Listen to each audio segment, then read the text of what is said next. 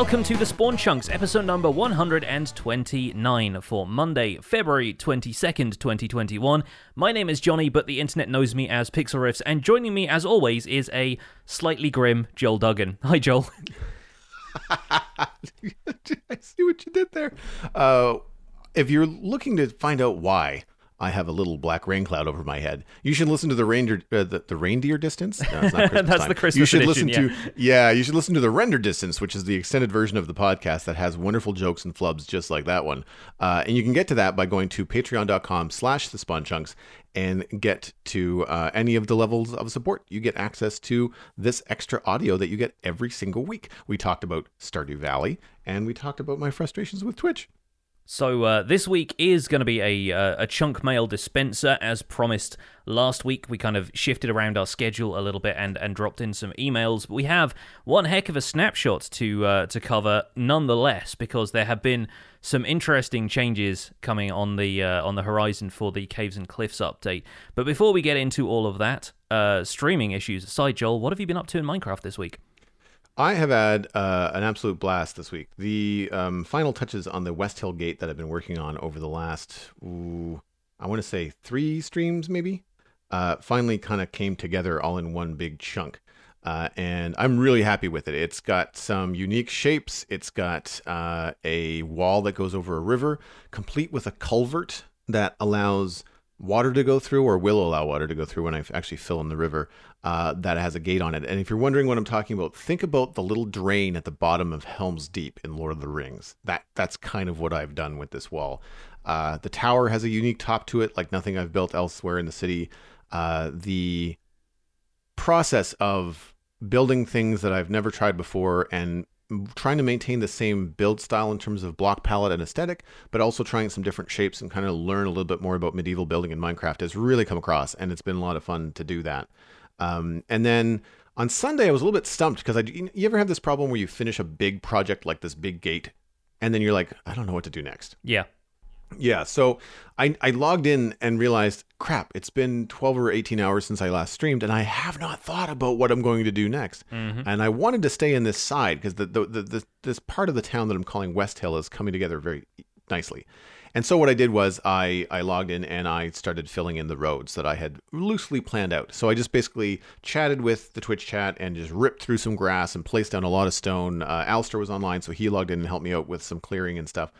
And I have to say, despite the fact that I haven't textured anything, because I'm limited to the textures that I can use in slabs, because I want the roads to go gently upslope. So I'm using slabs instead of stairs. And as a result, like if you're going to texture your roads with a lot of cracked bricks, you can't use that texture when it comes to the slab sections because they don't exist.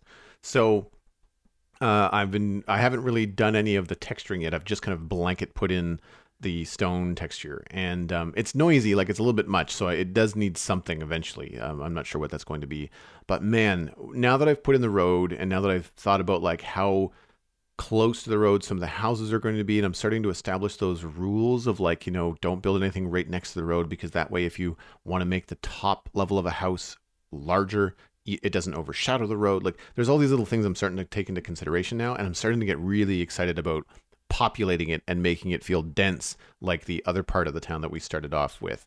And so I'm just having a lot of fun with this big project, and it's led to because it's coming together and people are more curious about it on the server. I've noticed more of my server mates logging in and kind of like coming in to see what I've been doing, and that's always a fun feeling as someone building on a multiplayer server.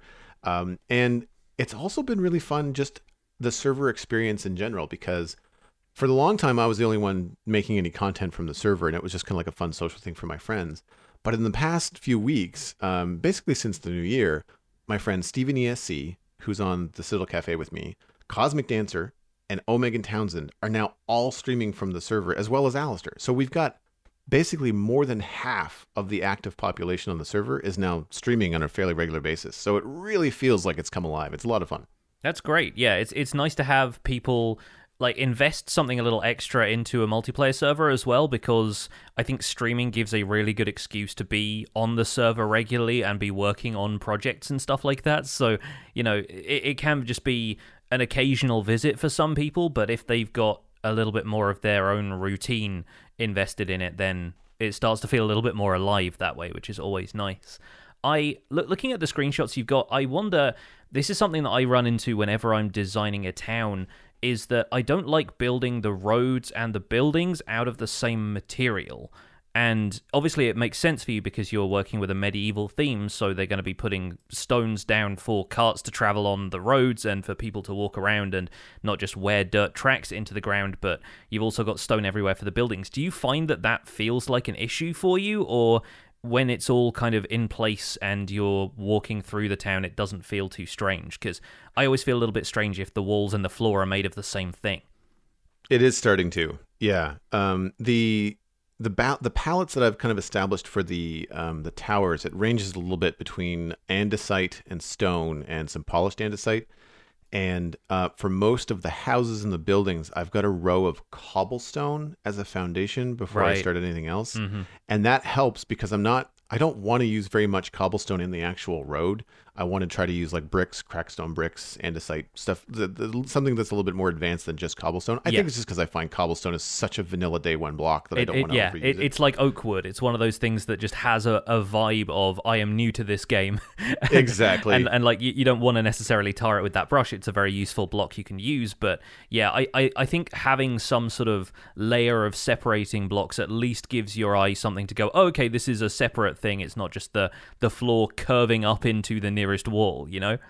Yeah, and I've got I don't have any screenshots handy, but I do have a layer or a strip of like coarse dirt and a brown concrete powder and gravel in some places between the road and where the actual building starts. It all depends on just like how my houses can be jammed in, because one of the fun things about this project is putting in the roads, having the city walls means that I only have X amount of space to fit the next building. And sometimes it has to be on an angle, and sometimes that angle doesn't match the road exactly. So that leaves like 5 or 6 blocks in a weird little X pattern that need to be something. And if you can change that color to be something else, maybe if you want it to be more vibrant, you could use plant life, bushes, grass, flowers, all that kind of stuff.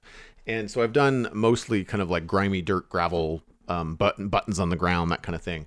But a lot of the walls in any of the ground level houses so far have been a combination of either stone or like a different kind of stone or stripped logs. Mm-hmm. And so the brown kind of at the base level tends to help. I've also used a lot of bone block. There's been a couple of houses that are mostly spruce and bone block at the base level. So right above that cobblestone foundation, it switches to spruce planks with bone blocks on top of them, which is very different than, say, like what you're seeing on the stone level. The challenge, I think, is going to happen when I get to the older sections of the town, where the idea with the town, it doesn't necessarily have a lore, but I want it to look like this was built first, this was built next, and then this section has more money and was built later. And so there's going to be different materials, but the older materials are going to be like more stone, more oak wood, more logs. And so that might be challenging. But then again, in the roads in those sections, maybe I end up having more coarse dirt and grass peeking through on the road, and that might help. I don't really know. I haven't gotten there yet. But yeah, that's something I've been running into. And why, things from the snapshot this week have been so interesting to me, because, it gives me a different gray that I might be able to help separate things. Yeah, with, right? that was going to be basically my next question, was like, are you now kind of jonesing for some of the stuff they've added in this week's snapshot to give you a bit of a refresh of some of the palette? And I think it is interesting that by using cobblestone and oak wood in older parts of your city, you can kind of have the Minecraft history imply the lore of the town at the same time. You can kind of have it be like, well, this was built before spruce wood was even a thing. You can actually allow Minecraft to do a little bit of the world building, the history work for you in that sense, if you can, bring yourself to build with the kind of materials that we had back in, alpha and before. As far as the snapshot this week, actually, before we actually get into the changelog itself, that's what I've been doing. I've found it a lot of fun to just explore what the new underground of Minecraft is looking like, and I spent a whole stream basically trying to reach below Y0 by going caving, and had a really, really fun run at the kind of last hour to maybe half hour of the stream I did, I ended up surviving from basically nothing inside of one of the Y0 caves. So no coal down there, very little food, and we made it happen. So I'll talk more about that once we've gotten into what the snapshot is. But that has dominated a fair amount of my week. I have gotten back into the RTX world where I had left off basically just outside a nether fortress waiting to raid it for the next episode, and I went up, one of the pillars just kind of spiraled up from lava lake level where a strider had dropped me off, and found myself staring down the barrel of a double blaze spawner. So my XP woes are now forever solved as far as Bedrock Edition goes. I know there are many different XP farm designs in Bedrock Edition, but I really want to try and convert this double blaze spawner into a farm, and that's a pretty nice proposition. It's only about 600 blocks away in the nether, and most of my time was spent bridging back and wondering how on earth I'm going to connect everything up, but that should be a little bit of fun. Nether fortresses, though, if you're in RTX, and it may be a texture pack thing once again, but they are very dark to explore, like more so than they are in vanilla, which wow. Yeah, is a lot. Something. There were several moments when I found myself hit by a wither skeleton that was right next to me, and I had not seen it. Like the stone sword glinting in the darkness basically becomes the only way you can see some of them. And putting down torches doesn't help nearly as much as it does in vanilla, because the torches are reflecting off of nearby blocks, but because nether brick is so dark, it's not really providing a great deal of light bouncing back, and so the whole area doesn't really feel very well lit, even if you have torches down to, the amount where you would want to have to spawn-proof an area. So I'm wondering if I need to come back to the Nether Fortress with a handful of glowstone or something and start using that, because it's a brighter light source in RTX and it projects a little bit further. Alternatively, now that I have access to blazes, I have discovered that night vision potions are actually a really nice interaction with the RTX style lighting engine, and that's something I wanted to bring up, sort of harkening back to our discussion about how night vision kind of ruins the aesthetics of vanilla with default graphics. I think night vision potions actually work really well in the nether in RTX, because it still keeps all of the, rays of light being cast everywhere, and all it really does is just brighten the blocks all around you at closer range. And nice. In the overworld, it still looks kind of artificial. It still looks like, well, there's no shadows basically anywhere. But in the nether, it's like having turned the gamma up, It's like the kind of color correction I would do on my videos so that they work on YouTube anyway. And so I'm thinking now I might actually brew up a whole batch of night vision potions and just pop them down next to my nether portal and drink one every time I go to the nether, because it's going to really help in terms of my own, the visual balance of everything for me. Much as I think the nether is great and atmospheric with, the new biome fog and the lighting effects added on top of that, I think it makes a lot more sense just being able to see your surroundings a little bit better if you're trying to defend yourself against wither skeletons, which are probably some of the hardest enemies you're going to encounter in a nether fortress, and you're just not going to be able to see them. It's really interesting how night vision potions have come into the conversation a couple of times now with the extension of the caves and the world height in the snapshots. In RTX now, with your experience in the nether, the last time I even thought about night vision potions was when I was clearing an ocean monument, which I think might have been in 1.12 or 1.13. Like, it was a long time ago, and I used it just to kind of like be able to see a little bit better underwater with some of the fog and things, and it might have been post 1.13, but it's one of those things where, like, I just have not thought to use them for anything, because I guess just in the nether in general and vanilla gameplay without shaders on, it's actually fine. Like, it's not as dark as RTX would be. Yeah. But it's interesting to see how a visual and aesthetic change like RTX is then also encouraging different kind of game mechanics and game play. I remember you talking about how you deal with torches and caving when you first started playing in RTX as well, because the torchlight does not go very far. Yeah. Yeah. And I'm having to place torches in the center of a cave floor instead of on the walls, just for like a broader sort of halo of light around it. But yeah, it's funny. Night vision potions sort of went out of vogue after 1.13 because of changes to visibility underwater. And before that, having a night vision potion was the meta for raiding an ocean monument, more or less. Whereas now we have slightly better underwater visibility, and they were never really intended for that anyway. It was just a byproduct of how the potions worked. And I think people still tend to use them, but it's kind of neat to find a new application for it. And after being so harsh on night vision potions previously, I think it was, what goes around comes around a little bit. The last thing I'm going to say for our quick login before we get into the snapshot news is this week sees the introduction of Flames of the Nether, the new Minecraft Dungeons DLC, on Wednesday, so 2 days after this recording, and I'm probably going to be streaming that on Thursday to check it out, because it looks like a massive expansion to the game, and from what they've shown on Twitter so far, the little teasers and, video trailers that they've been putting out on YouTube, I'm really looking forward to this one. I think even more so than I was the previous two. I think it's going to be a really interesting expansion, and we'll have a decent amount for free players as well as paid DLC. So, yeah, really looking forward to that one this week. I might try to jump in on that and try to get through that first boss in the end of the vanilla game. And then, just out of curiosity, do I have to do like the jungle temple and stuff first, or could I go and do the Nether expansion? I'm pretty sure all of the DLCs are independent of each other. So nice. Obviously you can buy them separately, so it wouldn't really make a great deal of sense. But even if you got the season pass, you don't need to complete them sequentially. Each one is a self-contained adventure, pretty much, and there isn't really any story context that makes one make more sense if you played the others. So cool. I think just jump into whatever you feel like playing.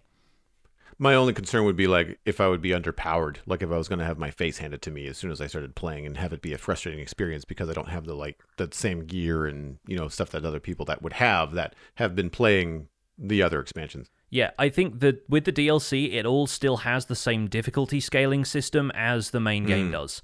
So cool. As long as you're comfortable knowing where your power level is at the time, it's going to give you recommended power levels as well, but you're not going to have to go in at adventure mode on medium to high difficulty if you're not prepared for it. You can still play the other missions on default difficulty. It's just that you have to beat the boss once to really get the end of the story, and then that kind of ties into what all of the DLC stuff is about, really. But the Nether thing seems to have almost maybe a story of its own. It's kind of unclear whether it's taking the same direction story-wise that the other DLCs have. So you might actually get something completely different with that. We will see. But for now, let's get on into the news. The news this week is that we have Minecraft Java Edition Snapshot 21W07A, which mainly adds Grimstone. Grimstone can now be found in the deepest parts of the underground below Y0. Basically replaces stone generation in all of those caverns underneath Y0 and is slightly tougher to mine than normal stone, has its own texture, and like Blackstone, Grimstone can be used to craft basic tools like furnaces, brewing stands, and your standard, pickaxe, hoe, axe, that kind of stuff. You can also craft the following blocks with the new stone type: Grimstone slabs, stairs, and walls. There is a polished Grimstone, similar to polished andesite, which also has slabs, stairs, and walls. Grimstone bricks, similar to stone bricks and Blackstone bricks, which have slabs, stairs, and walls. Grimstone tile, which is a very nice thing, and also has slabs, stairs, and walls. And finally, chiseled Grimstone. Some other changes in 21W07A include tweaks and updates to world generation and ores, changing the visuals of some ores and stone types, reordering the redstone tab in the creative inventory, and a few tweaks to world generation. Huge caves are now more rare, and they have decreased the chances that caves are filled with water. They've changed ore generation to match the new world height and added more strategy to mining. There is a really good graphic in the Minecraft.net article that explains how some ore generation is going to ramp up depending on what elevation you are at. There are now more specific levels where you're going to find the optimal amount of iron or emeralds or copper or redstone, and as you get further down into the world, diamonds become more common, and that kind of risk-reward balance starts to come into play.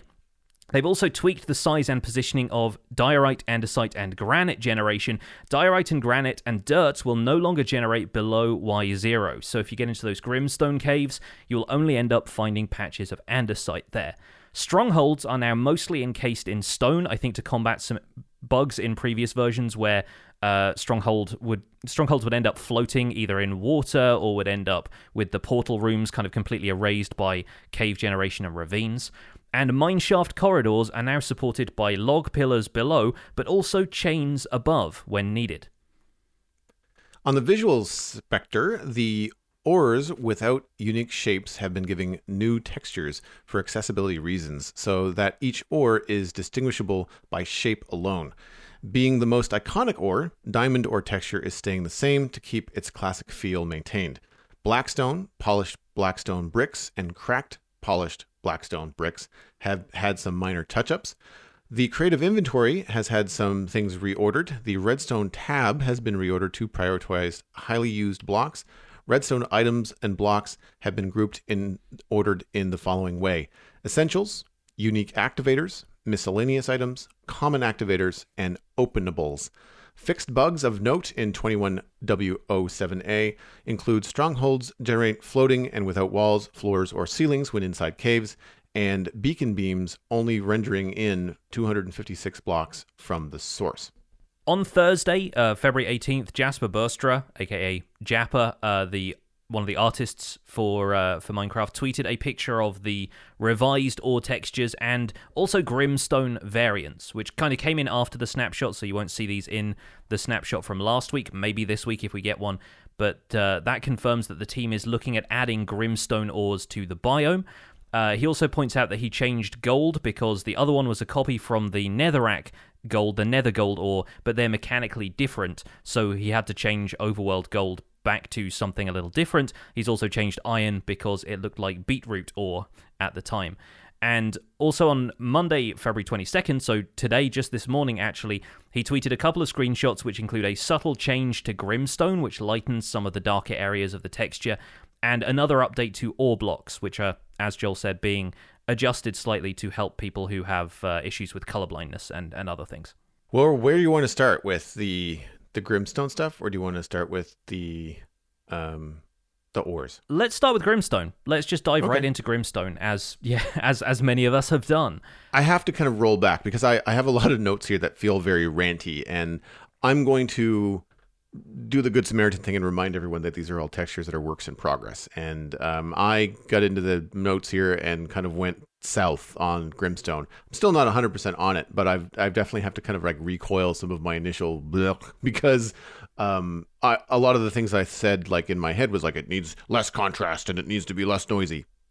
Jappa has addressed all that inside of the 5 days that it's been out, so it feels like it's going in the right direction. I did not spend a lot of time in the snapshot because I found that I have quite a lot of performance issues. So any of the notes for me for Grimstone are from only about 15 to 20 minutes in creative playing around with trying to build a wall, floor, road with Grimstone and other blocks, and I was focusing to see how Grimstone would integrate with other blocks in the palette.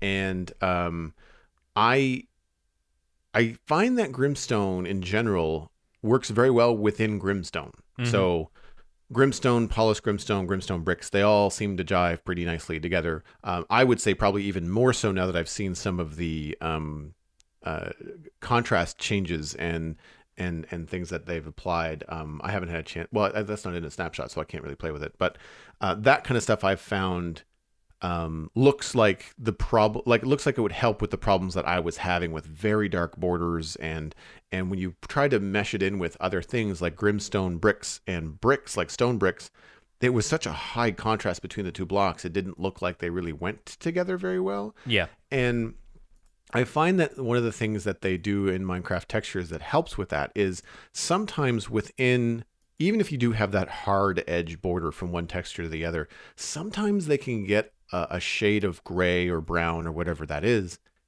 from one block in the texture of the other. And it doesn't have to be right on the edge. Sometimes it can be, but it's just enough sometimes to kind of make them look like they work harmoniously.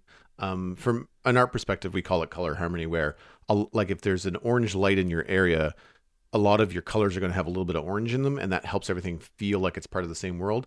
And I find that sometimes with Minecraft textures, more often recently, that the color temperature of these new blocks they introduce does not match stuff that they're putting it next to in the world. Yeah. So while it's good to have things that are more unique, and I guess a good example would be Blackstone being more purplish than black in a lot of ways. That looks good in the Nether because there's other things that are red and purple and stuff in the Nether. Whereas if you put Blackstone in the overworld, it tends to contrast heavily with all of the other grays, because the grays in the overworld tend to be warmer. So think more reds or browns in terms of those hues rather than purple. So you don't see a lot of purple in the overworld. And I found that Grimstone had more of like a greeny blue tint to it, which is fine. Because you have a lot of that kind of stuff in the overworld. You know, andesite can be red is very blue. I find that stone is more warm, but so I was having a lot of trouble trying to get it to mesh with other blocks, and I was focusing more on the brick stuff, probably because of what I'm doing in the medieval world. But with your experience, did you find it was easier to work with in its raw state, like the raw Grimstone versus the bricks? See, I haven't done a great deal of building with Grimstone yet. My focus when checking out these snapshots has basically been on how we encounter these materials naturally and how it affects cave generation and what we end up using it for in a survival context without really going too heavily into building, even in survival, really. And so I encountered a lot of just the raw Grimstone in its natural environment, you know, those caverns now being entirely coated in the stuff with the exception of a few geodes, a few patches of andesite, and the occasional ore block. And my first concern was that Grimstone in natural generation kind of suffered from the same issue as large quantities of Blackstone. The texture is fairly detailed, especially when you compare it next to natural stone. It's kind of a high contrast texture, and if you have it coating every surface, it starts to look a little noisy.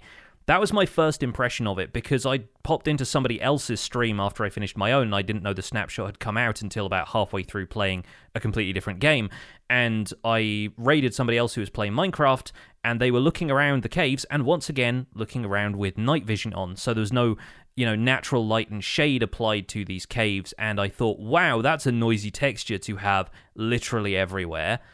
And I find that actually going in there with torches, going in a survival context, not having night vision potions, but just exploring naturally, I find that it's a lot more palatable for me, because it allows for there to have a feeling of depth in caves because the texture is darker, because it creates a little bit of nuance to the cavern itself without there being much block variation. If there's like a large area of it, it still feels like the texture has that kind of jaggedy rock sort of thing that's also sort of implied by the amethyst block texture that we've seen. You know, it doesn't have actual texture to it, you know, it's still a flat block, but what the texture is trying to do is add a little bit more kind of rough stone to it, as opposed to natural stone basically everywhere looks like it has been eroded down by something over generations, whereas Grimstone feels more untouched, which I think works better for that area of the world having been less explored and being more primal. I find that if you're going in there for resources, you're probably not going to care much about the texture anyway. If you're going in to build a base, you're probably going to terraform and, you know, put structures up if you want to do that kind of thing. So I think how overwhelming the texture might feel is not going to matter as much to you. So as far as natural Grimstone goes, especially now it's been lightened ever so slightly and some of those darks have become a little bit less dark, I think it's going to work fairly well overall. It's going to be an adjustment in the same way that adjusting the stone texture was back at the beginning of 1.14, but I do think it's going to be something that we get used to over time, and it remains to be seen whether any of the other biomes are going to make their way down that low. So if we're going to find lush caves and dripstone caves mixing in below Y0, or if it's just going to be Grimstone as far as the eye can see. We don't really know all of that much yet, so I'm wondering if we see Grimstone broken up by lush and dripstone caves for variety, we're going to feel a little bit better about overwhelming patches of Grimstone everywhere. I'm hoping that there might be another resource that you find next to Grimstone down in the deeper parts of the world, because I find that andesite next to it is just such a high contrast. It's very thing. bright. It's like, of the stones, I feel like it's brighter than natural stone because it's got highlights in it. So Yeah, no, yeah. I use it like that. Yeah, no, I absolutely put like andesite slabs on the tops of my plain stone walls because it looks like light hitting it. Like it gives it kind of like a shiny corner. And I think that it would even be better, I think, if stone just went down into the deeper parts instead of andesite, because it's a, like you said, it's a softer texture.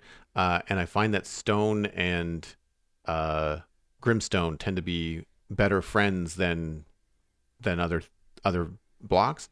I can understand why they maybe said no to granite and diorite going next to Grimstone, because there's some real high contrast there. Like they don't even have the same direction as far as the texture direction goes. I find that sometimes too, that the regular Grimstone, depending on context, and this might be a point that I'm stealing from watching your YouTube video, but I feel like in the natural world, when there's a lot of it, it looks rough, and it looks kind of like broken down, Yeah. Whereas if you put it in a wall or you put it in a road, it starts to look a lot more like intentional cobblestone or intentional pressed stone, like it's been put there by hand. Yeah. Like, and it's weird how that, I mean, in a cool way. I'm not knocking it. It's an excellent feature, and that's a delicate balance to walk. So, like, hats off to Japa on that.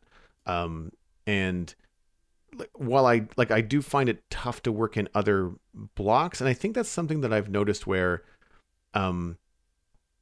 it takes some working, and sure, you can get some gradients. Iron Beagle in our live chat shared a really cool graphic about a gradient going from blackstone all the way up to, or I think even maybe black concrete all the way up to like white concrete.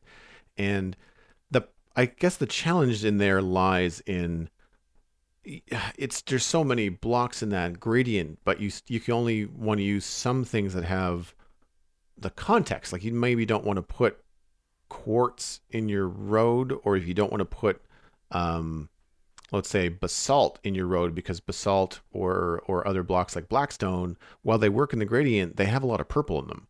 And I find that kind of thing always throws me. Now, maybe that's the artist in me. Maybe other people see more of the hue, not the hue, more of the tone, like the black and white kind of values in these blocks. But I tend to hit the colors first a lot of the times. Yeah. And that's where my frustration with Grimstone comes in, is that I find that while it works well within itself, it doesn't seem to go very well yet with some of the other blocks that I would use with it, like other bricks, andesite blocks, things like that.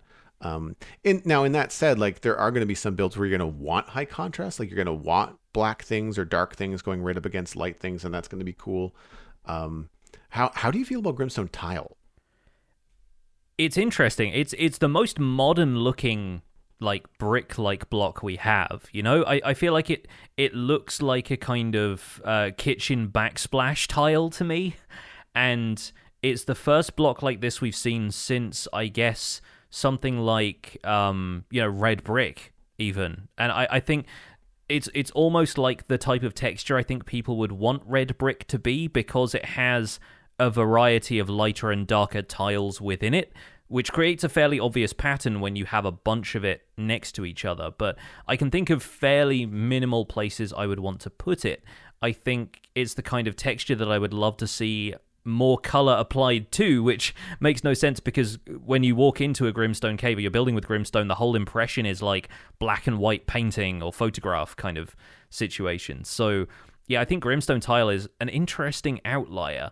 I'm into it for now. I have yet to see if I would want to put those into a great variety of builds, and I certainly don't see myself using them in the same way that I would use stone brick. I see them as more of an interior texture than an exterior, or maybe a fun way of, with some slabs and stairs, maybe applying them to roofs. Yeah, slabs and stairs on roofs I think would be really cool. I don't know with the direction of the tiles, if the tiles were going vertically, it would be better for roofs, I guess. But I guess it depends on how you're going to do it. I mean, either way, the tile, if it comes in stairs and slabs, will be better than Blackstone, because again, Blackstone has the purple and this doesn't. This has more of a neutral gray to it. Like I said, there is some green-ish stuff in the Grimstone as it is found in the world, but when you start to turn it into bricks and tiles, it loses a little bit more of that and becomes more of a solid gray. I like the tile tone difference. I like that the tile is not the same tone as the gray bricks and the Grimstone. I like that it's darker by quite a bit, actually, which gives you a nice gradient in terms of the tone between Grimstone bricks and something like a Blackstone or a black concrete or something. Like, it gives you some sort of thing in between, which is great, because that's what we need. We needed more darker gray variants. The thing that I find hard about it when I was trying to work it into my wall was the fact that the grout in the tiles doesn't line up with anything else. Right. Bricks, yeah. quartz, it's really difficult to line it up with other things. So I did a little experiment, and it's really rough. I've got an image in our chat. I'll try to include it in the webpage show notes as well, where I just took the existing tile texture and shifted it up by about 4 pixels. And there's still some, I don't know how this would work if it was tiled in a large piece. It probably doesn't work at all, but I did it on purpose to line it up next to a stone brick. And what it does, it takes that middle grout line in the stone tile and lines it up with the middle grout line in the Grimstone bricks. Sorry, I said stone tile. I meant Grimstone tile. And so that, even though it's a much darker texture, it starts to feel like it meshes so much better with other things. And I'm wondering if that will eventually be a consideration. But again, I don't know what sacrifices that makes. Like, does that then mean if you want to have a wall of Grimstone tile that it becomes looks like a checkerboard, like if you don't do it right? Yeah, I think the line they have to walk, which again, hats off to the art team for doing everything they do, because this can't be easy, is creating textures which connect together and work in isolation, and the idea of there being blend between some blocks but also allowing for contrast between blocks at other times, and which of those you favor is kind of an interesting balance, because obviously, I mean, looking back at natural Grimstone and natural stone next to each other, it's a very obvious border between the two of them. But then I think having an edge around natural Grimstone that made it look closer like it was blending in with the natural stone around it would then not be a great effect for Grimstone throughout the rest of the cavern. And in the same way, I think the Grimstone tile texture suffers from, like, the way the tiles don't necessarily connect to each other when the block is placed kind of contiguously. The borders around the outside kind of line up. When you place stone bricks down, it looks like a diagonally alternating pattern of bricks, right? Because the texture sort of wraps around from one side of the block onto the next side of the block, which doesn't happen at all, I think, with the Grimstone tiles. Like, one side or the other has a border, and it's not like there's a few pixels of one tile are applied to the opposite side of the block in order for it to make it look like it's contiguous. If anything, I think maybe the bottom row, the 2 pixels of the bottom row of Grimstone tiles does that. And yeah, there's a few different approaches you can take there, and whether you want to make that a priority for that kind of block, that's entirely the discretion of the art team, I suppose. But I think it's one of the things that steers me away from using some blocks like that, is that when they connect, it is still fairly obvious where the borders between blocks are. And a lot of the time, that's what I spend my time as a builder trying to hide. So I do kind of wonder how we're going to get around occasional things like that, or if we're just, once we've got access to it and once we're kind of integrating them into builds, finding their niche, I think maybe we'll overlook stuff like that. It's something that natural Grimstone, I think, does pretty well, is tile together in a way that wraps the texture from one block to the next, and you can't really tell where one block ends and another begins unless there is, a change in elevation or, a couple of blocks sticking out. I think Grimstone brick is a great addition. It's a very nice texture to have in between Blackstone and stone brick. in the snapshot itself, it is still fairly high contrast. That has obviously been toned down a little bit. And I do wonder how many people are going to use the stone bricks as a gradient now. It's important to note that stone brick, the natural stone brick, still has mossy and cracked variants, which Grimstone doesn't, but Blackstone has the cracked variant. And so there's still a lot of stone bricks to keep straight in your head. But I don't know, how often do you see yourself using Grimstone brick? Do you think you would end up working that into a design that has stone brick in it? Or would you probably end up just building structures out of purely Grimstone?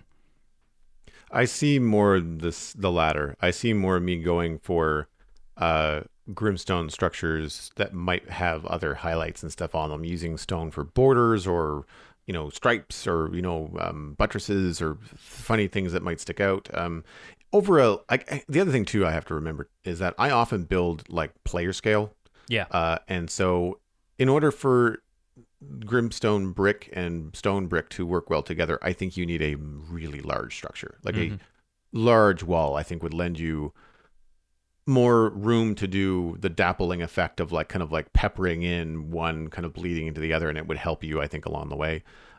Especially if you could then break that up by like draping vines over it or putting in some foliage, putting a tree in the way. Like there could be some things that you could do nicely. I feel like the cracked stone brick, I tried to build a road out of Grimstone, and I wanted to put in some lighter blocks. Basalt does work. It's a little purple, but if you back up a little bit, it's not so bad. Yeah. The challenge with basalt, of course, is that it has a directional texture, so you have to kind of place it in the right way. And it might look funny depending on whether your road is going north-south or east-west. So it may or may not work depending on the context. I did enjoy the polished Grimstone, but cracked stone brick seemed to be an okay highlight. I tried using Tough. Now, I know that you said that you liked the way that it blended with Tough, but I found it difficult. I didn't find that it worked that well. But again, I placed 6 blocks and kind of went, not sure if I like it. I didn't spend time with it, Yeah, I think that is the difference, again, with how are you going to use this for building versus natural generation, because I find that encountering geodes inside of dripstone caves where there's a large area of both sets of material, I think they looked like a good natural formation together. If you put 2 or 3 blocks of them side by side, it is again very obvious that there's a border, and the two textures are quite different. We talked about Tough being a more diagonal kind of texture. It sort of angles at a different way, and the Grimstone, people have pointed out that it almost seems manufactured because it has very straight lines going through it. Which I think may even be sort of along the same lines as the Grimstone tile, give or take.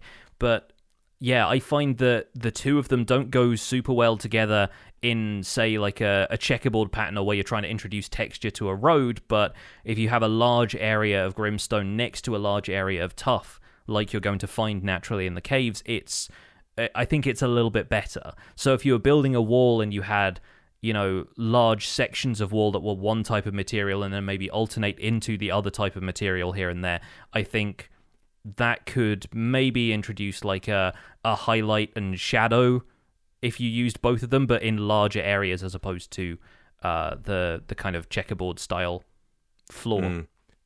And I think too, for context builds, like I never did go back to finish my netherite hall build, that long Blackstone corridor that I was trying to force myself to get through to fall in love with Blackstone. Not fall in love with it, but like get better at using it and try to appreciate the texture more. And ultimately, I still just found it noisy, and it worked okay because in that tunnel, I was building it long enough that the render distance made it look like it was an endless tunnel when you were in the middle. It just kind of faded into the blackness of the nether.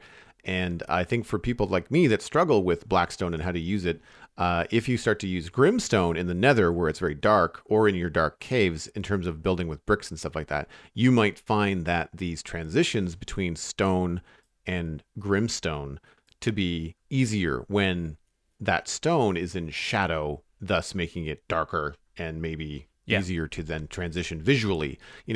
Everything looks very harsh when you're on the surface in a creative world in broad sunlight, putting everything down together. Or right? if you have a night vision potion, yes. Yes. Yeah, no, for sure. For sure. So like I flip-flop. Like there's definitely uses where I think, ooh, this looks good. And there's other cases where I go, well, but when I put it up against this other stuff, it really does seem like it's a very high contrast thing.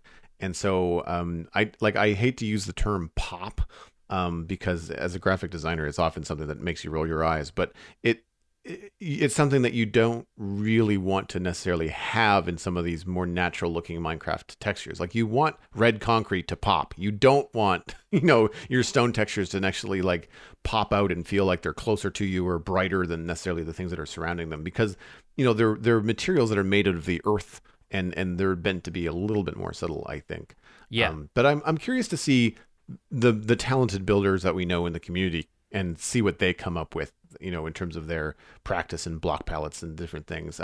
One note I did want to mention that I thought was kind of fun and useful as an experiment is that I used the Grimstone tile under the edge of an overhang, because when I look at it, naturally, the Grimstone tile looks like it's recessed into the wall. Like if you put Grimstone tile next to Grimstone, it looks deeper.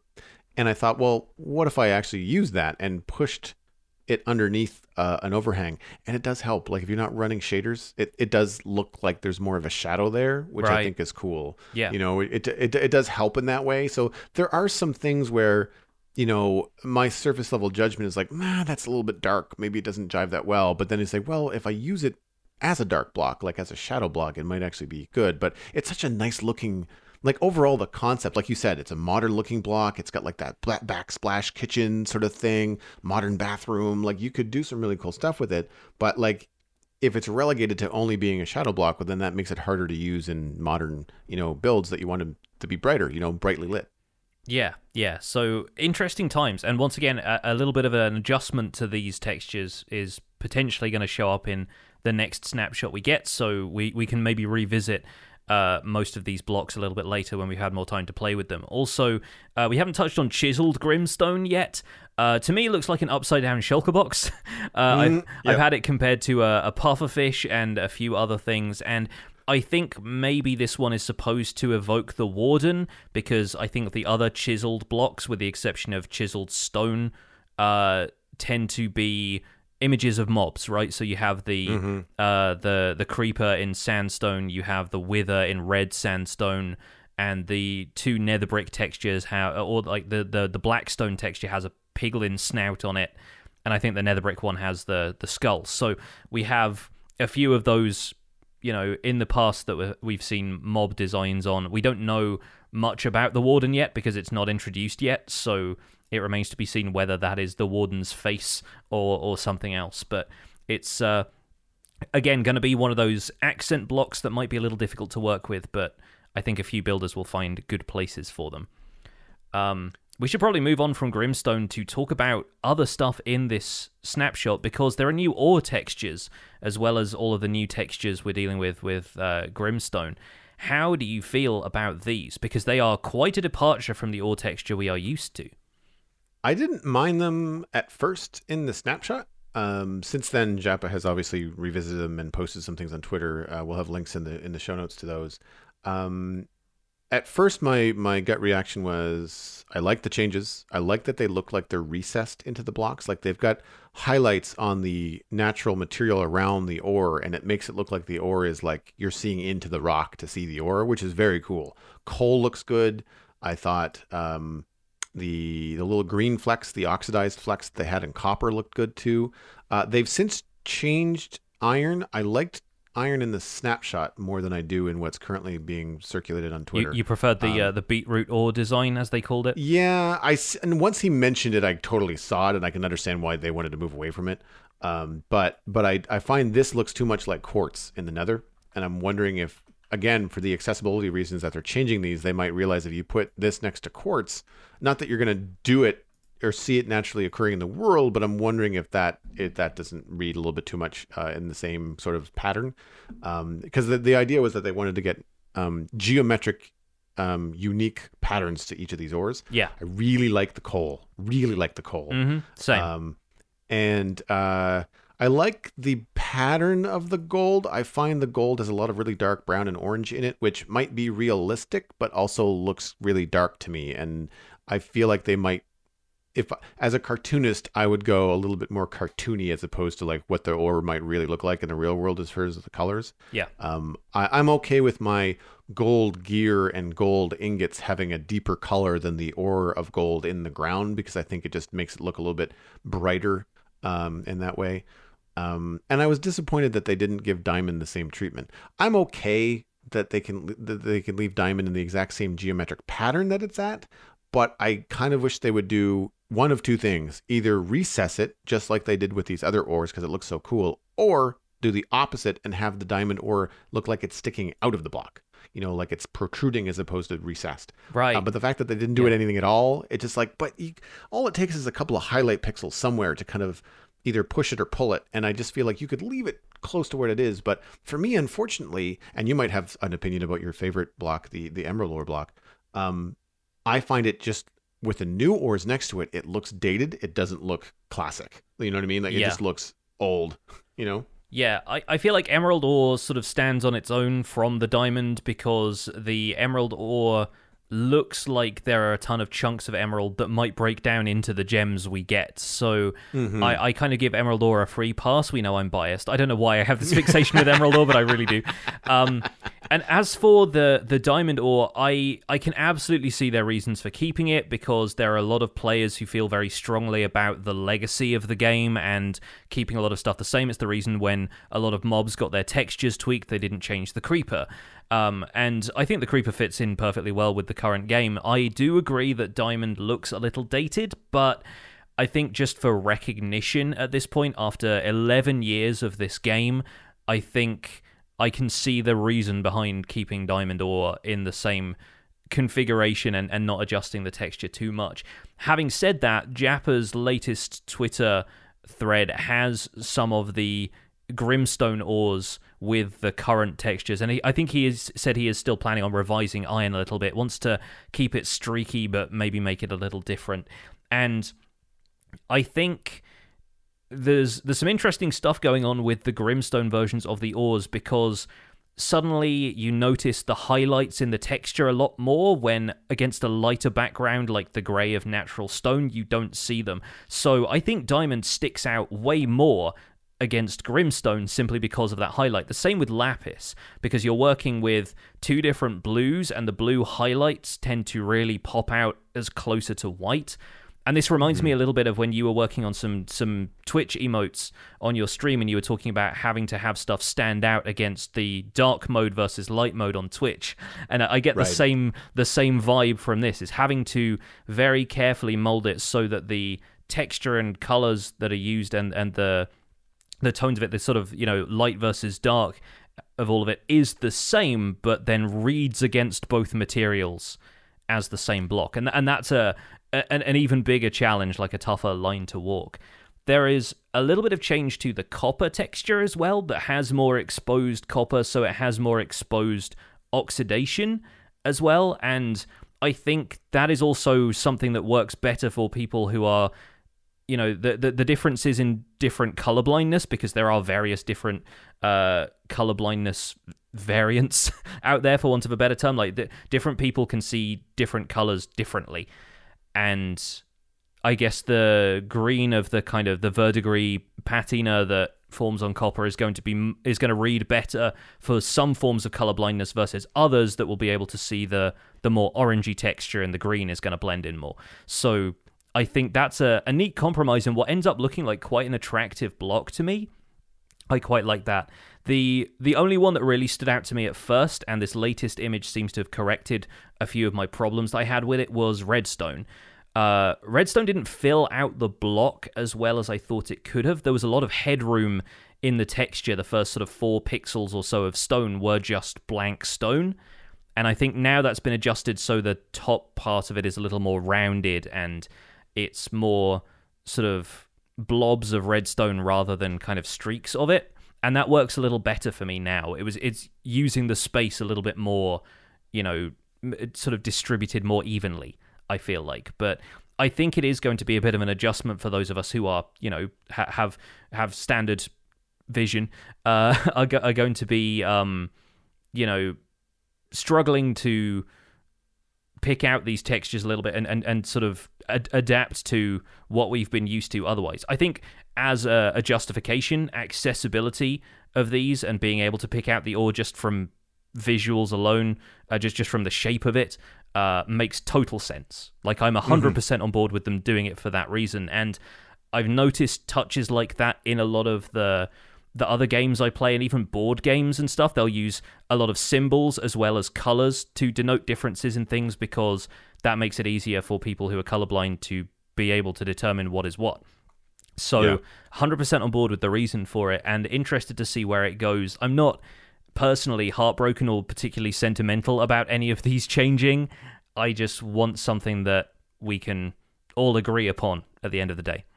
Yeah, I mean, I like the fact that they are changing from all being the exact same pattern and just being different colors. Like that also, again, that change helps it feel more modern in terms of the game design. I like the changes to Redstone. I saw the same problem that you did. It felt very central. Yeah. And I like the way it looks. I'm looking at them now, actually, looking at Jappa's latest tweet, and they've got more highlights in the Redstone minerals in the Grimstone version than they do in the stone version, which is good, because again, I think it helps the red and the gray be different from a tone perspective. Yeah. And I'm seeing also what you mentioned about the diamonds standing out more on the Grimstone.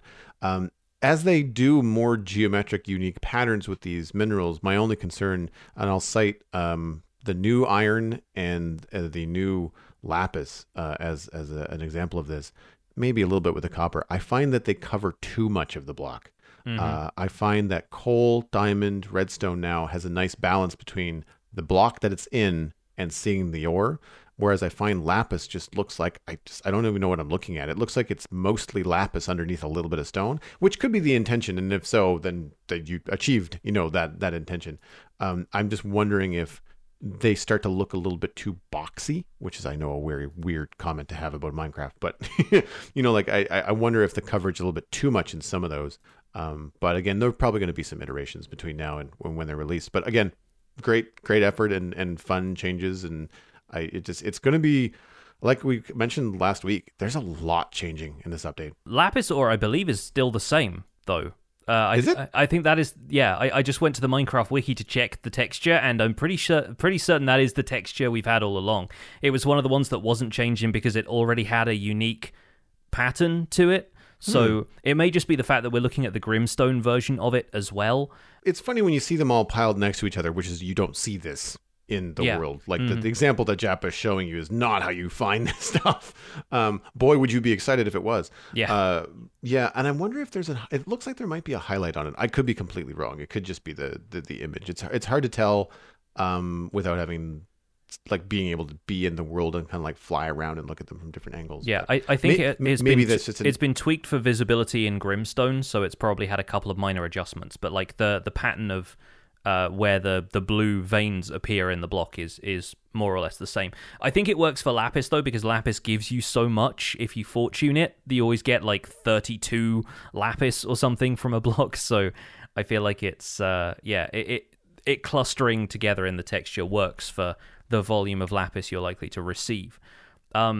Briefly before we move on, because I know we need to get to emails, ore distribution is something we should touch on as well, and I think that's very interesting. I like the fact, again, going back to emerald ore, if the emerald ore is as plentiful in mountains as the graphic suggests, because it basically escalates higher and higher as you get up into the higher levels of the world, so emerald is going to be much more frequent towards the peaks of mountains. I'm probably never going to leave the mountains if that's the case, because it looks like I'm just going to find tons of it everywhere. But then there are going to be areas where you can find coal more consistently, areas where coal is less common, and below Y0 you won't find any of it at all. Same with iron and copper, but then below Y0 you start to see ramps of redstone and diamond becoming a lot more common. You'll find a gap in iron between surface level and some of the mountains. So once you get above, I think, like 128 or above 100, you'll start to find that iron becomes common again.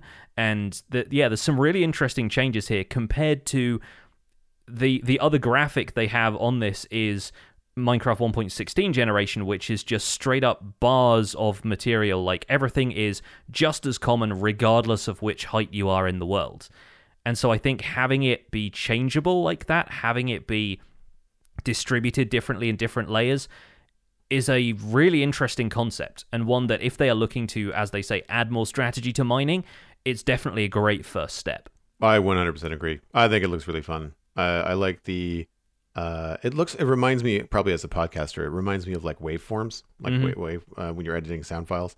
I kind of feel like, without experiencing it, because I don't know how much mountain you're going to have to dig through in order to see the extra emeralds at the higher parts of the world, but that feels like a lot. Because you think about what emeralds are used for in terms of trading with villagers, and how little you see redstone, diamond, gold, even iron.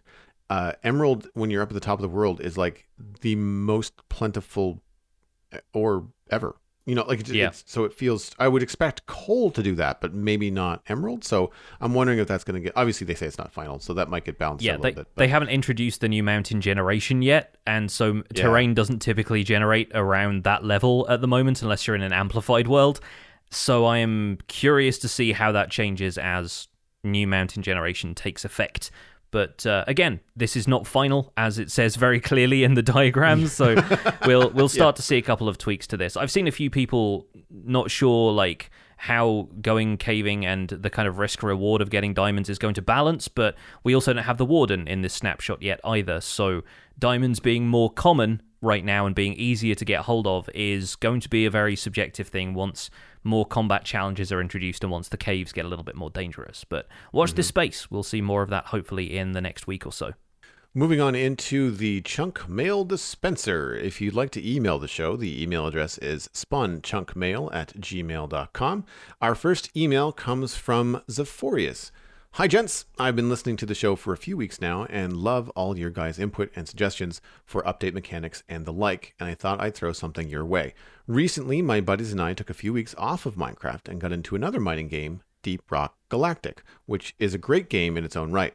An integral part of the gameplay loop is throwing flares into tunnels, and flares that last for a bit until they fizzle out. Inspired by this, the 30 radius megatorch that Joel suggested, what if you could make a 30 radius torch arrow that expires after an in-game day in Minecraft? The crafting recipe could essentially be the same as an arrow recipe, but with a torch swapped in for the flint. The extra stick is used could be justification for the increased output of the torch arrow. It wouldn't necessarily have to stick to the wall like an arrow would, but would snap to the wall like a traditional torch when contact is made. I'm not sure if this would despawn over time or simply have a reignition capability activated by flint and steel, but I think it would be reignition where possible. It should only illuminate at the strength of a regular torch, and once reignited, would of course be reignited permanently. Flint and steel could actually just convert the torch arrow into a regular torch. So that's my idea to solve cave darkness problems. I'd love to hear what you think. Keep up the great content and stay chunky, Zephorius. I like the idea of the burnout torch, and like an arrow plus torch and a string maybe would be kind of cool, like as if you're tying a torch to an arrow.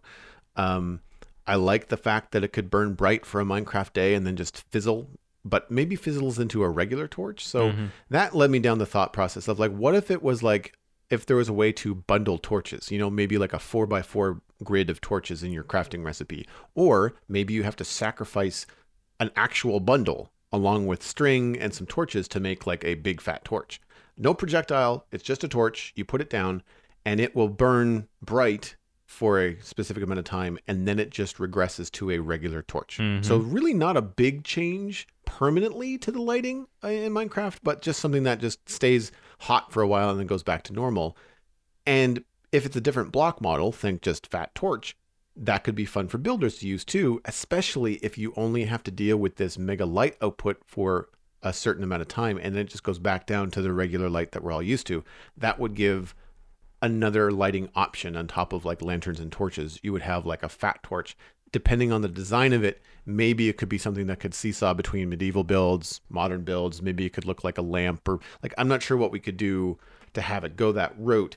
But I thought that it was a really interesting idea to like take things in Minecraft like strings and torches and just kind of give them, rather than the limited amount of burnout and then it completely disappears, to then have it regress into an existing torch. I thought was a nice concept. Yeah, I still wonder what the difficulty is in increasing the maximum output of a light source. I sort of wonder if it is just how convenient it is to have it stored as a 4-bit integer, where you can have a maximum of 16 values ranging from 0 to 15.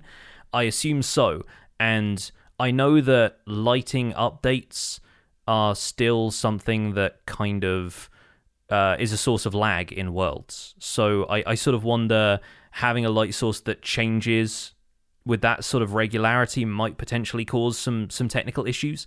But we've also just seen them add 128 blocks to the height of the world. So I feel like saying crying technical limitations may or may not be the right approach here. I do think the key, if you implement something that you can light from a distance, is to make the light source temporary. So I agree with the fizzling out idea.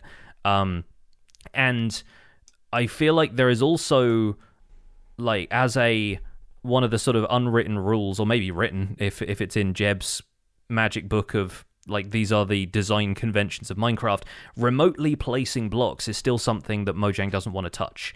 Right.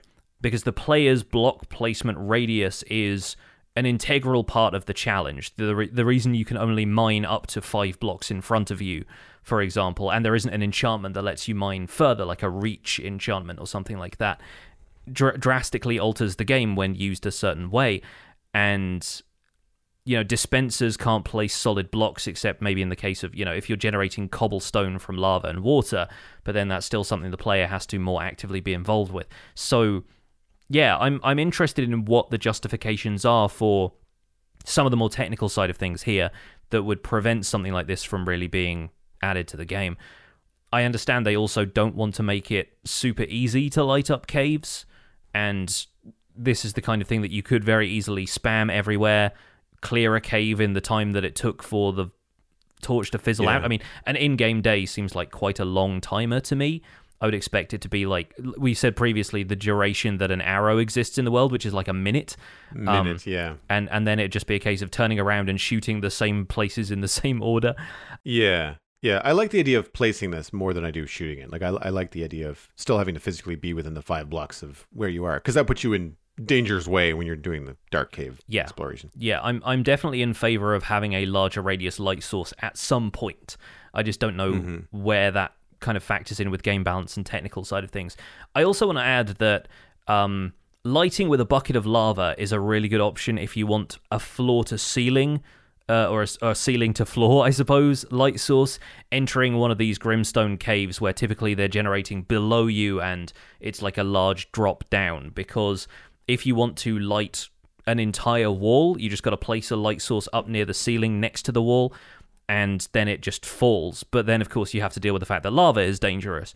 So I do wonder if players are going to use that kind of thing more when lighting some of these larger caverns, and there is a certain amount of risk involved in that. But lava is a level 15 light source for as far as it flows, which, if you're taking vertical height into account, is pretty powerful. So, yeah, I do sort of wonder, now that we're seeing fewer lava lakes underground, and hopefully they'll get reintroduced more at some point, I wonder if we'll start seeing players lighting some of these more underground builds less safely, but with a light source that can cover a much greater distance.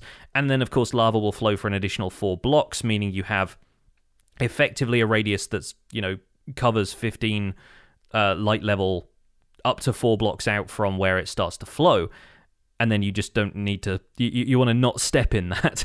is the main problem. That's the tricky part. Or build with wood if you have fire spread on. Well, that's the thing that I was thinking about. Like, I was looking at that kind of idea, and I thought, wait a minute, the Nether does this all the time. There's lava flows that come straight down from the ceiling of the Nether. It looks amazing, and it helps you see where you're going, deadly as it is.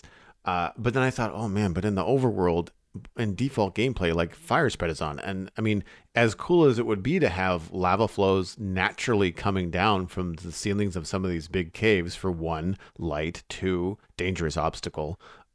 It would also then, if happened to be in a lush cave, light the whole job on fire, which would not be ideal. It might do, yeah. It might do a little bit of that. But yeah, again, looking forward to seeing how Lush Caves interact with some of that stuff. Before we move on, I want to give a shout out to Hero Blaze 2 and Flopsy, who wrote in with other lighting ideas. Hero Blaze 2 had a glow dust thought, and Flopsy had the idea of aggravating the glow lichen like redstone. So if you shot an arrow at the lichen, it would then brighten up for a brief bit, right? Allowing you to see, and then it would stop. Very similar to like when you step on redstone, it brightens up for a little bit, like it activates.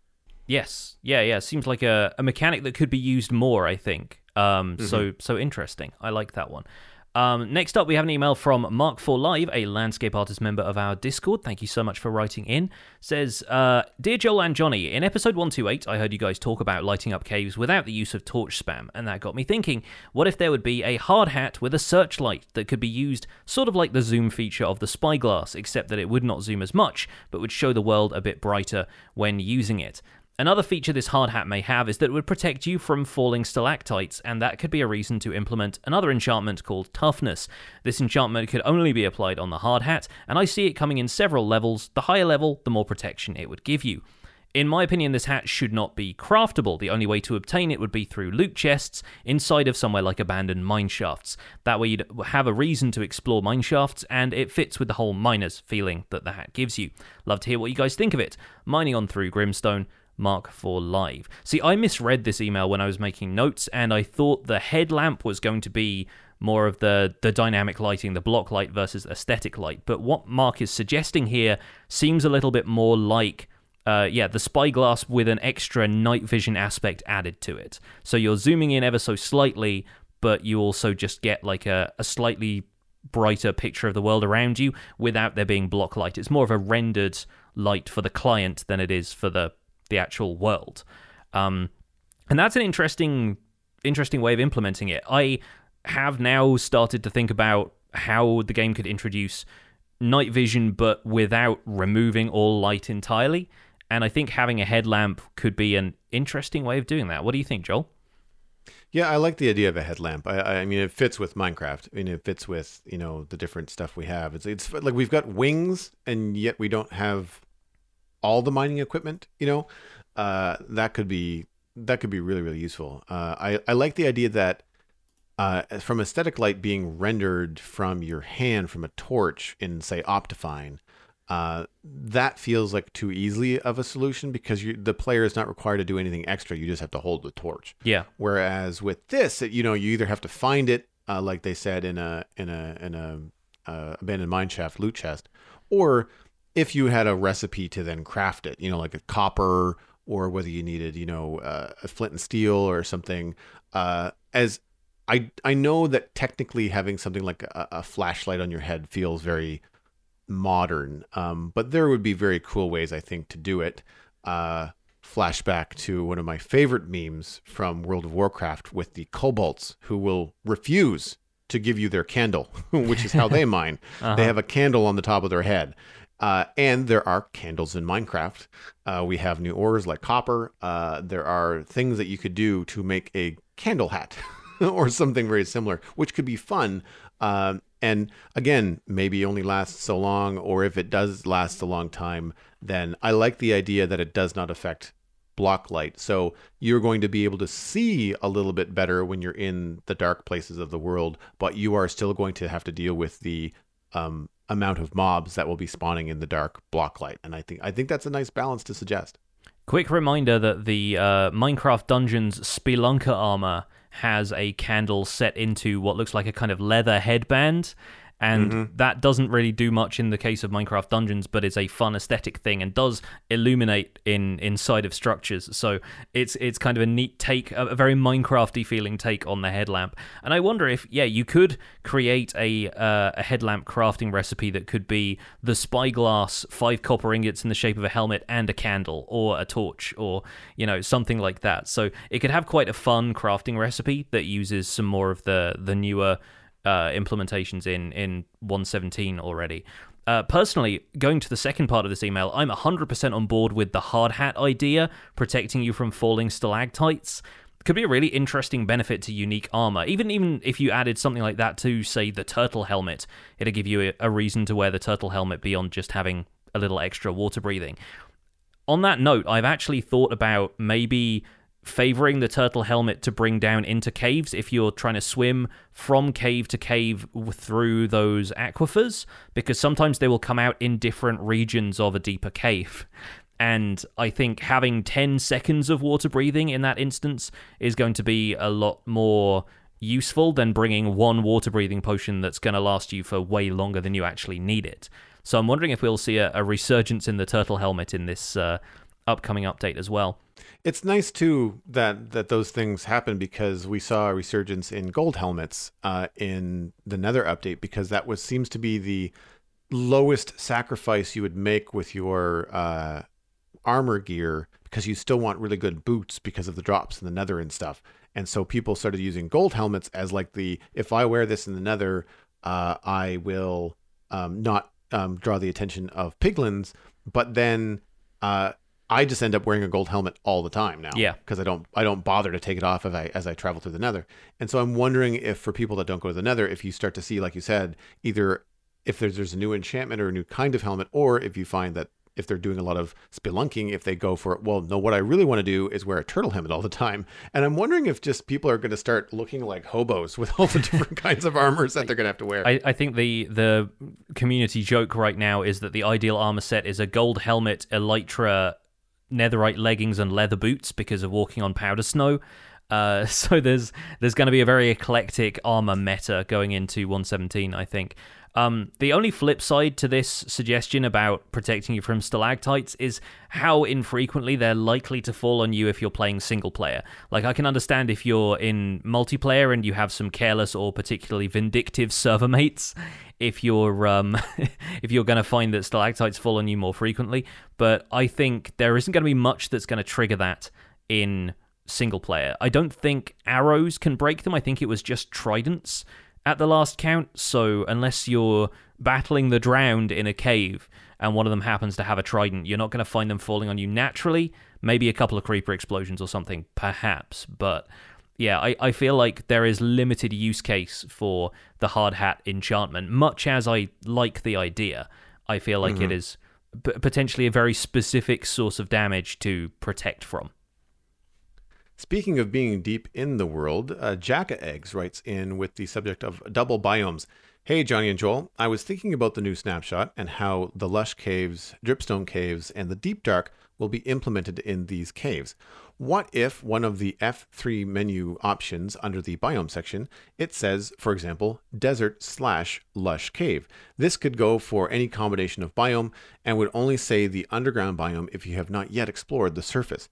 They could also change the chance of a cave biome under a normal biome. Like, for example, a lush cave could only have a chance of generating in a mushroom island or in a jungle biome, and less so in a desert.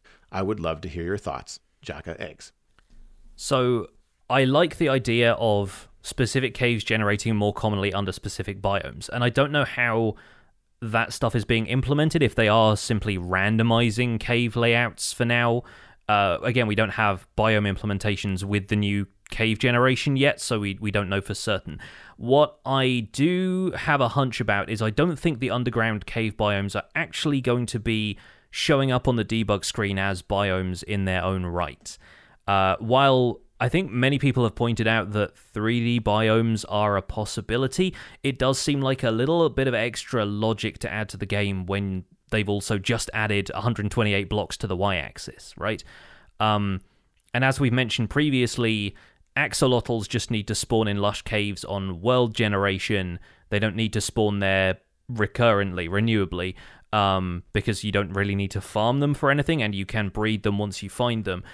Dripstone caves don't have any natural fauna. There are no mobs associated with those at present that aren't just present in other caves anyway. And then wardens potentially are only going to spawn below a certain level in the new Grimstone caves, and we don't really know much about the implementation of the Deep Dark yet either.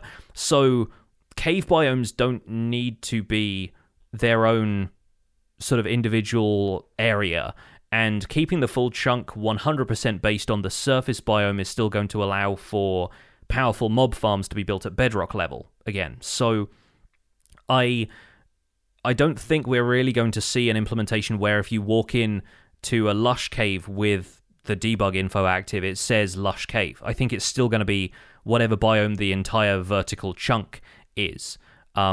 And either way, I don't know if Mojang really wants us to start relying on the F3 debug info to look for cave biomes, hence the plan to have azalea trees on the surface indicating there's a lush cave there. I think they're much more interested in signposting that stuff through the world itself rather than relying on not third party, but like on a set of information that's really just meant to be for bug testing stuff, and also isn't available in Bedrock Edition either, which again 90% of the Minecraft player base actually plays, and not the easiest to read. Yeah, I've been playing this game for years. I still can't find the biome without searching for like 10 seconds. Yeah, you're looking around the screen going, not that one, where am I? Like, exactly. Yeah, exactly. The UI on it is not meant to be, I think, gameplay oriented, right? Like it's meant for like you said, the testing. I like the concept of having certain caves generate more often between under certain biomes. We were speculating several weeks ago about how certain large caves may only generate under mountains because that might be the only place that there's going to be room. Obviously, this was before they increased the world height. On the flip side, I do like the idea of rather than pigeonholing lush caves to only generate or more frequently generate under say jungles, I prefer the idea of you just don't know what you're going to get. Imagine the awesome contrast of digging down under an ice spikes biome to find a lush cave. Mm-hmm. I think the random, holy crap, that's cool stuff that's going to be tied to discovery in 1.17 will just be much more vibrant and fun if it's not tied to some rare find. I don't like digging for thousands of blocks looking for a cool combo that only exists in a specific area.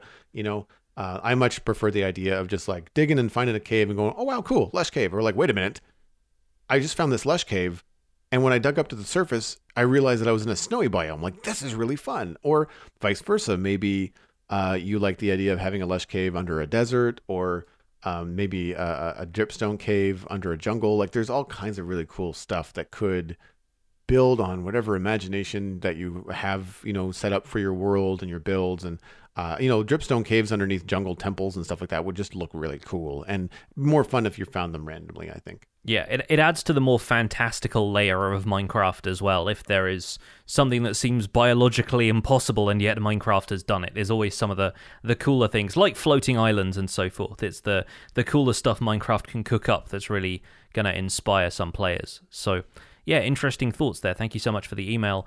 This next email comes in from Dil Al, and the subject is, do you hear that? The intro to this email is teleportationpotion.mp3. Hello, Johnny, and good day, Joel. As a big Minecraft fan and music lover, it only makes sense that I love Minecraft music, and I do, all forms of it too. My question for you all today is about the Dungeons OST. I know you two have had your experiences with the game, but what about just the music alone? I've played the main game and have recently gotten obsessed with the music, especially the newest music from the Nether DLC. We finally have a song for the Warped Forest. Have you had a chance to listen to these amazing works by Peter Hont? If not, I encourage you to give them a listen. And side note, what if Mojang adds copper pipes? Not for item transportation, but rather for music. Perhaps placing a copper pipe would make a note block sound like a whole note instead of a staccato sound. Just some fun food for thought. I've been the Mishmar, magicmirror.mp3. I think that's a subtle Terraria reference in the MP3s there. Thank you for that. When you said copper pipes for music, my brain immediately went to organ pipes as a thought. And I've tried to make an organ several times using a variety of materials, and I do sort of wonder if people want to use copper for that now, how incredibly steampunk the organ is going to look. But having lightning rods as stops and probably some of the smaller pipes as well seems like an appealing aesthetic to me. The Minecraft Dungeons OST is all on Spotify, by the way, so if anybody is a Spotify user, you can probably find it elsewhere as well, not just in-game, but I have listened to some of the newer stuff on Spotify. Have you managed to track down any of the Dungeons music outside of the game itself, Joel? I haven't, but I just recently put it on my checklist. That's something I absolutely need to do because after I think speaking with you the very first time on the Citadel Cafe, I went to go look up and purchase the additional Minecraft album that I didn't know existed to have that to listen to because being new to Minecraft at the time and only hearing so many of the tracks during gameplay, I thought, cool, I can now listen to this, outside of it. I would often listen to the Minecraft soundtrack while I was playing the game rather than having the in-game music going. And I need to do that with Dungeons because I love orchestral soundtracks. I really enjoy the music from Dungeons. I don't know why the thought has never crossed my mind to go seek it out on its own as well. So thanks to Dill All for doing that. I'm curious about the copper stuff because copper pipes for music, yes, 100%. Copper pipes for player transport, also yes. Why not both? Mm-hmm. I think it would be possibly annoying, but very fun at the same time for, like when you go into a bubble column for transportation, you get underwater noises. It doesn't last forever, but there's like a sploosh and a whoosh and that kind of thing. If you were going through copper pipes and it played a note or it made a sound like a tuba, that would be very fun. I also would love to see what the technical and musical community in Minecraft would do if they had notes that lasted longer than the staccato stuff that they mentioned in the email. Yeah. I think that would be a wonderful addition. Oh my gosh, can you imagine the combination of note block with copper pipe on top, which makes the note last longer, and then whatever sound you want with the blocks that exist in the game now underneath the note block. Is that how it works? Yeah, it's underneath the note block, right? Yeah. You put stone or wood or whatever, and you get different noises. Mm-hmm. So if the copper pipe or copper block on top of the note block would then elongate the note, wow, I can only imagine what people would come up with. Yes, there's there's a lot of music relies on stuff like that, and so it's it's an interesting challenge to note block composers to work without sustained notes. And I feel like a copper pipe would be an interesting way of doing it. Incidentally, going outside of the note block side of things here, the way organs work, pipe organs in particular, is by driving pressurized air through pipes. They're a keyboard instrument, but effectively they work the same way as a flute does, in that you're just basically blowing into the pipe, in this case more with like an apparatus, in order to produce a sound, and the different lengths and sizes of the pipe result in different sounds, which is why pipe organs have so many pipes. But what if you had something like a copper pipe that you then put, say, a campfire underneath, and the rising heat of the air was what pressurized the tube, and the longer the tube, the note could change, and then you could potentially have an instrument by blocking off and reopening copper pipes with campfires underneath, maybe using trapdoors or something like that. And suddenly you have this whole new class of Minecraft musical instrument that would be a really interesting addition to the game. But that sounds like a mod to me at this stage. That sounds like something I would want to go away and write as a mod to add more musical stuff into the game. Probably very little actual, impact on gameplay, but you never know. We've got a goat horn in the game now that you could potentially blow. I'm imagining like a full Minecraft ensemble by the end of this, I expect. Like a one-man band. Oh, pretty much. Yeah. Walk through your base and have it play something as you step on pressure plates as you go. Just gonna cue the Imperial March for when I enter my base. By the way. Yeah, absolutely. That's 100% happening. Played on a copper pipe organ for sure. To briefly go back to Minecraft Dungeons, I haven't listened to the full Flames of the Nether OST. I'm kind of waiting for encountering that music in game, because to a certain extent, some of it almost feels like a spoiler. If you find music that sounds like a boss battle, then you can assume there is a boss battle in the game, and some of the titles and stuff are potentially like, there is one track I believe that is just called Ghast, and so I'm like, okay, cool, we fight a Ghast at some point. But on Mark Watson, Mark_IRL's recommendation on Twitter, I have listened to a track called Ancient, which again I suspect is a track that fades in when you encounter the ancient mobs that are supposed to drop gilded gear in this new update to Minecraft Dungeons. It sounds like you are fighting Sephiroth from Final Fantasy VII. It sounds like Final Fantasy boss fight music. And he sort of teased it on Twitter and was like, what do you think is going to happen when you encounter this music in the game? And I just started searching for GIFs of Final Fantasy boss fights because it fits so well. So yeah, I recommend checking out the Dungeons OST. Some fantastic composition has gone into that, and apparently the sound team and the composers have worked together with a few different people in order to work on the Nether update, which is another reason it seems completely different. I'm looking forward to it. We did get a couple of other emails that were in answer to my previous request about people checking in with performance in the snapshots with maybe lower end hardware, because I recognize I'm kind of sitting at the top of the food chain with my rig, and I know, Joel, you've had some performance issues. We'll save those for the render distance, though, because we are running a little short on time, but I wanted to thank Lizard Yellow and Chris N for taking the time to write in about your experiences with the snapshot. Really appreciate that. That is going to be it for this episode of The Spawn Chunks. You can find more information about the show and links to some of the stuff we talked about today at thespawnchunks.com. The music for the show was composed by me on a copper pipe organ, and The Spawn Chunks is proud to be a listener-supported podcast. If you get some value out of the show, why not consider putting some value back in? You can visit patreon.com/thespawnchunks to join our community, where pledging at any level gets you an invite to our patrons-only Discord chat. It also gets us closer to our next milestone goal, which is to have a monthly Minecraft audio hangout, basically like Joel and I discussing what we've been doing in Minecraft this week, but with our entire community of patrons, and that's going to be at the $500 mark of support. We are inching ever closer to that because we are currently at 240 patrons, which is up a bunch from last week. Thank you all for jumping on board in the meantime.